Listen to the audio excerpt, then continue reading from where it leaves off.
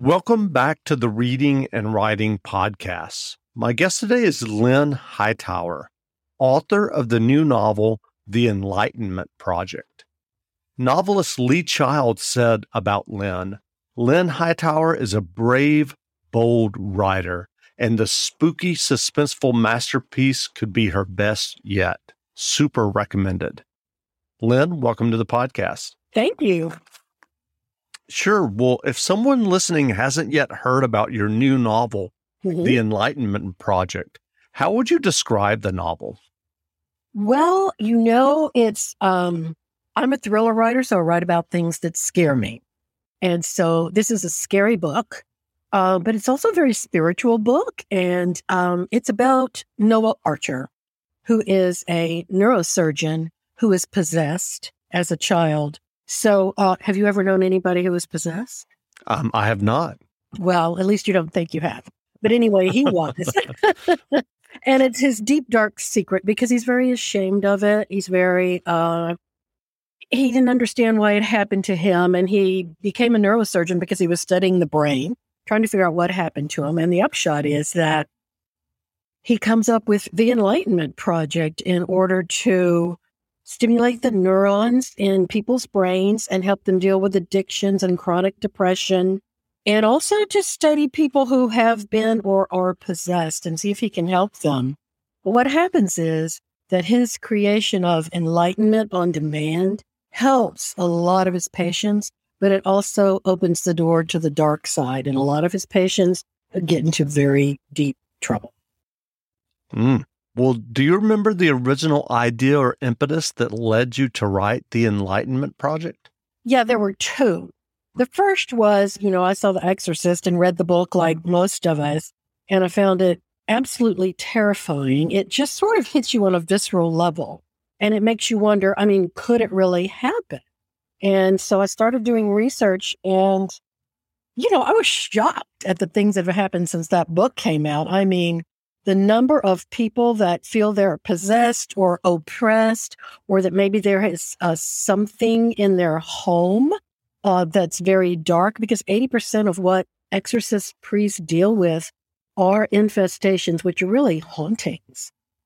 And the number of exorcism priests has quadrupled, like I said. 50% of the people in the U.S. believe in possession, which really surprised me. It's now a recognized psychiatric condition. Probably 500,000 people a year will undergo exorcisms in Italy. It's rampant. It's everywhere. And so I absolutely had to write about it. Wow. I had no idea it was that prevalent. I didn't either. Still, I started doing the research. I had been researching neurologists. And so many of them advise their patients to meditate. And then several of them said, just be careful because there's always the light side, but there's always the dark side. And so they were speculating on that. I'm like, well, I'm going to be speculating right along with you because I'm always looking under the rock to see what dark things could happen as well. Well, what was your initial writing journey that led you to writing and getting your first novel published? Oh, I started my first novel in the 5th grade because it was better to be writing in class than listening to geography lectures and doing math. And to tell you the truth, I read really fast and I read every word and I read a lot, and I would always run out of books. And I finally decided in the 5th grade, all right, I'm going to write one. And when I was 16, I went to the University of Kentucky.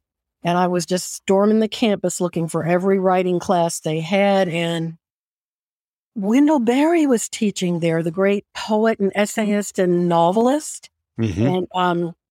And so I started out by taking his class. And, I went up to his office. You had to have his permission. And I would give him my, my schedule card. And he looked at it and he said, well, you've got 2 other writing classes. And my class is very intense. Why don't you wait until next semester? And I said this to Wendell Berry, writing is what I do. So, I'm horribly embarrassed to remember that. I'm all of 16 telling Wendell Berry, writing is what I do. But he just busted out laughing and checked off the card and said, "Okay, see you soon." And so how was the class? It was awesome. I teach writing at UCLA Extension, and I also work with writers as private consultations. And everything I teach and everything I do is pretty much modeled on his classes and how he taught. He was so pragmatic and so specific. I had come out of classes where they would light a candle and try to inspire you, and that's not his job. No way. He's very specific. He would tell you how to structure a scene, how to create a visual, being specific in your details, how to write honestly and straight from the heart. And, it was kind of scary because if you didn't reach a certain level, he would come and tap you on the shoulder and tell you quietly that you were going to flunk and that you should drop the class this last week. So we were all kind of terrified when he walked around the room. Wow. But when he told me it was intense and that you had to reach a certain level, he wasn't kidding. But he was also very kind and very encouraging. And he was my mentor, and he's always been very good to me. That's great. Well, what was your writing process when you were working on the Enlightenment Project? Are you a writer who writes from a strict outline? And I'm curious, given the fact that you've written a lot of novels, is the writing process the same for you from novel to novel, or does it ever change? That's really interesting. Every novel seems to have a different process. Okay. I'll have one that comes fast and one that's hard. I have come to feeling very strongly now that my stories are entities. They're real and they're in a fog all around me, and I'm pulling out the threads. But even though the process is different, I've still got like my novelist toolbox where I can pretty much navigate anything that happens. And one thing I want to say is that, a lot of people try to divide novelists into one camp or the other. You're a planner, you're a pantser, you cannot be both. And the truth is that all novelists are both. And I tend to plan and write and plan. And instead of boxing myself into, I must have every scene planned before I write, or into, I'm just going to write a few hundred pages and see where it goes. Neither one of those work for me, okay? I need to know where the story is going. But usually I'm so excited at the beginning that I'll have words in my head. And as we all know, that is a gift. We do not ignore that. So I'll just sit down and write it, So I go back and forth. I plan, I write, I plan. I will tell you that I don't believe in writer's block, but if you're feeling stuck, it's going to be one of two things. One, you need to know more about your story and you're stuck because you don't know where to go. So do some plan work. Or two, you're being a perfectionist. Give yourself, every day I give myself permission to write bad fiction because that I can do. I could write bad fiction every single day of the week. And so then I don't get all snarled up like, oh, is this going to be brilliant? And I'm like, no, it's not. So just get it down. That's how I work. Well, when you're doing the private consultation that you mentioned with writers and novelists, do you ever give them that advice that you need to plan more and you need to figure out where this is going? Yes, because I'll say, where are you going with it? If you've got words in your head and you can get scenes down, go right ahead, but be thinking about where you're going. And remember, I think it's really essential to know that novels are written in layers. You're not going to know the whole story. You're not going to know everything about your character. And if you just accept that and go, okay, well, I don't know everything about my story, but I know this, and this. Okay. And then you put it down. I mean, you get it on the page so you have it to hand. And then when you plan again, you're going to put in another layer. Oh, and it also goes here and it also goes there. And I often tell my writers to write a legend. And what I mean by the legend is if there's a murder plot, if there's a paranormal element, if there's a thing of backstory that really has a lot of, layering into in the moment story, write it down in what I call the legend of, and just write stream of consciousness. Don't try it. You're not selling this, you're not handing this to an agent. It's just for you and for me. write down everything that comes to mind, okay? And then you'll have it to hand, and then you can add to it as you write. Sick of being upsold at gyms? My guy, you're currently a base member? For $90 more, I can upgrade you to our Shred membership. For $130 more, you'll be a Swole member. And for just $300 more, you'll reach Sweat Platinum. At Planet Fitness, you'll get energy without the upsell. Never pushy, always free fitness training and equipment for every workout. It's fitness that fits your budget. Join Planet Fitness for just $1 down and $10 a month. Cancel anytime. Deal ends Friday, May 10th. See Home Club for details. When you need mealtime inspiration, it's worth shopping Kroger, where you'll find over 30,000 mouth-watering choices that excite your inner foodie. And no matter what tasty choice you make, you'll enjoy our everyday low prices, plus extra ways to save, like digital coupons worth over $600 each week. You can also save up to $1 off per gallon at the pump with fuel points. More savings and more inspiring flavors make shopping Kroger worth it every time. Kroger, fresh for everyone. Fuel restrictions apply. That's great advice. Well, you said earlier that sometimes the novels come easy and sometimes they come hard. When they are coming hard, do you ever get stressed or nervous, and how do you deal with that? I used to, and what I would do is throw myself in the floor and sob. And I occasionally still do that, but not near as often because now I know that I know how to find my way through it. And there are good days and bad days. And some days, I'll write and I'll think, oh, this is just awful. And then another day I'll think, oh my gosh, I'm brilliant. A week later, I'll back and look and I'm like, I wonder which one was which. Okay. Because, we're all writing in real life. And if we're upset about something, it kind of affects how we feel about our work. So I think the advantage of having written a lot of novels, and I like to share this with my novelists that I work with, is you've got a process, you're going to be okay, and it's normal to feel like this. So that takes about 50% of the upset out. So you've just got half left. So that's pretty good. So are you working on a new novel now? Oh my gosh, I am. I'm in the first draft love affair stage where I think it's just so fabulous and so brilliant, and I'm having fun with it because I've had plenty of times where writing was like hard to get to, everything was busy, but now I've come to a point where writing is the best part of my day, and I get up in the morning early, like 5 a.m., and I write my first drafts by hand, and I often wake up with words in my head, and it's just thrilling to get that down and get it on the page and get it done first for the day. That's great. Yeah. Well, what writing advice would you offer for those who are working on their own stories and novels? Oh, I've got so much writing advice to give people. Number one, tell us the story that you wish someone would tell you. If you were going into a bookstore and looking for a book, what would be your dream novel? That's the one you should write. That's great. Yeah. Thanks. Here's another one. This is so helpful. Two. I've got two for you, okay? Okay. It seems so obvious. Here's the thing. It takes me years to figure this stuff out. And then I can tell people in 5 minutes so they don't have to spend years figuring it out because it's not rocket science, okay? So one is the test scene, okay? You don't know which way and where you're going to go with the scene, and you think you should do this, and you think you should do that, or you think you should be writing, should it be first person, should it be third person, which is right, which gets published more? No. And then you go on the internet and you just Google and you find 5,000 opinions and you just want to throw yourself off the roof. So instead, just spend an afternoon writing the scene both ways.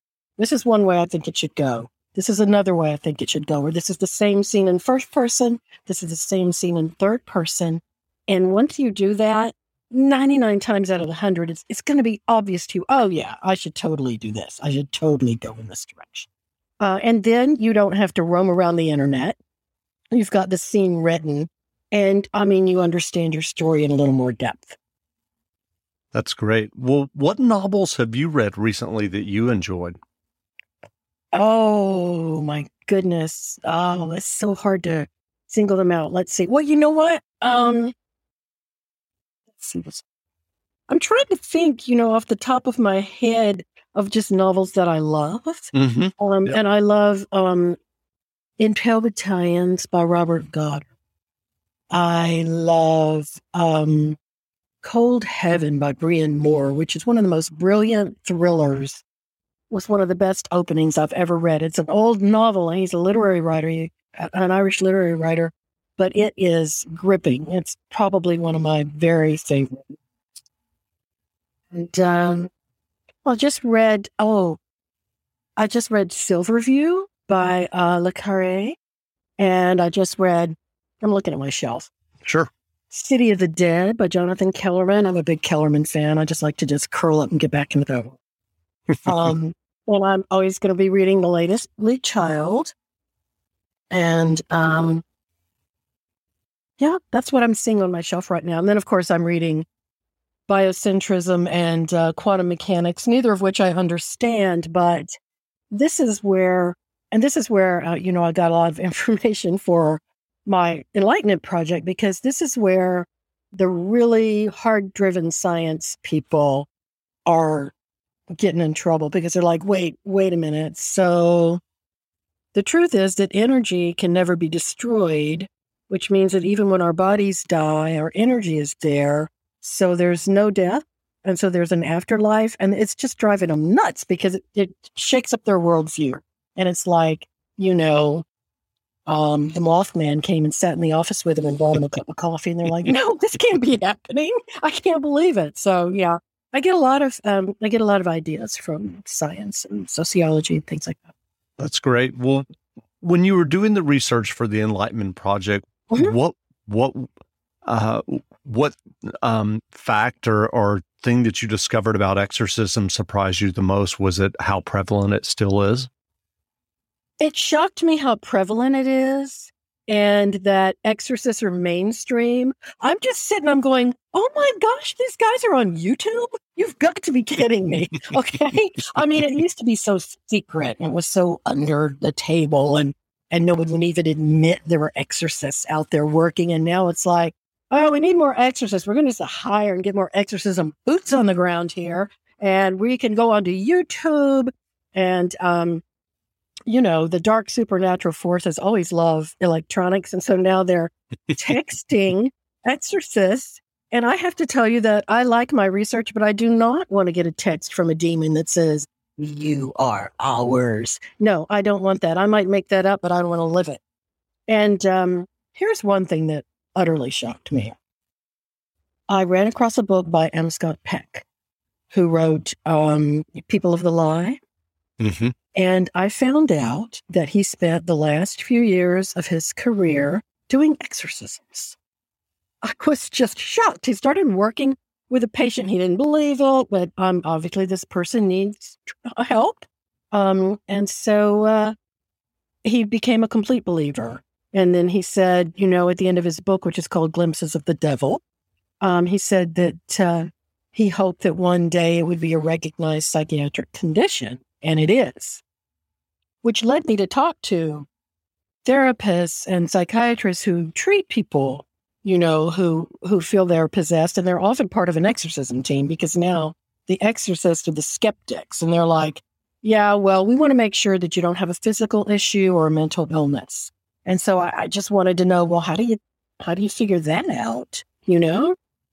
And what they told me was, well, the symptoms don't really check the right boxes, that other treatments and protocols don't help, and that if you talk to like a psychiatrist, they're going to say, well, we're trying to decide if it's an internal or external issue. And if it's an external issue, well, that leads you to demonic possession. And if and I talked to just some therapists, and they said, well, instead of labeling people, we're going to listen to their story, and we're going to help them navigate it one way or the other, which I thought was a pretty good approach. That's interesting. I had no idea that it was in the DSM. I found that so shocking, but yeah, it's been there since 2015. Wow. Yeah. Interesting.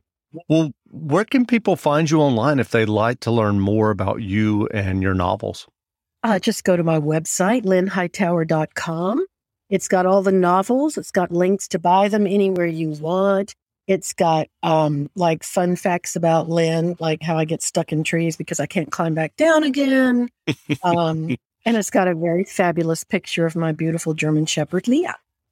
Great. Well, again, we've been speaking with Lynn Hightower, author of the new novel, The Enlightenment Project.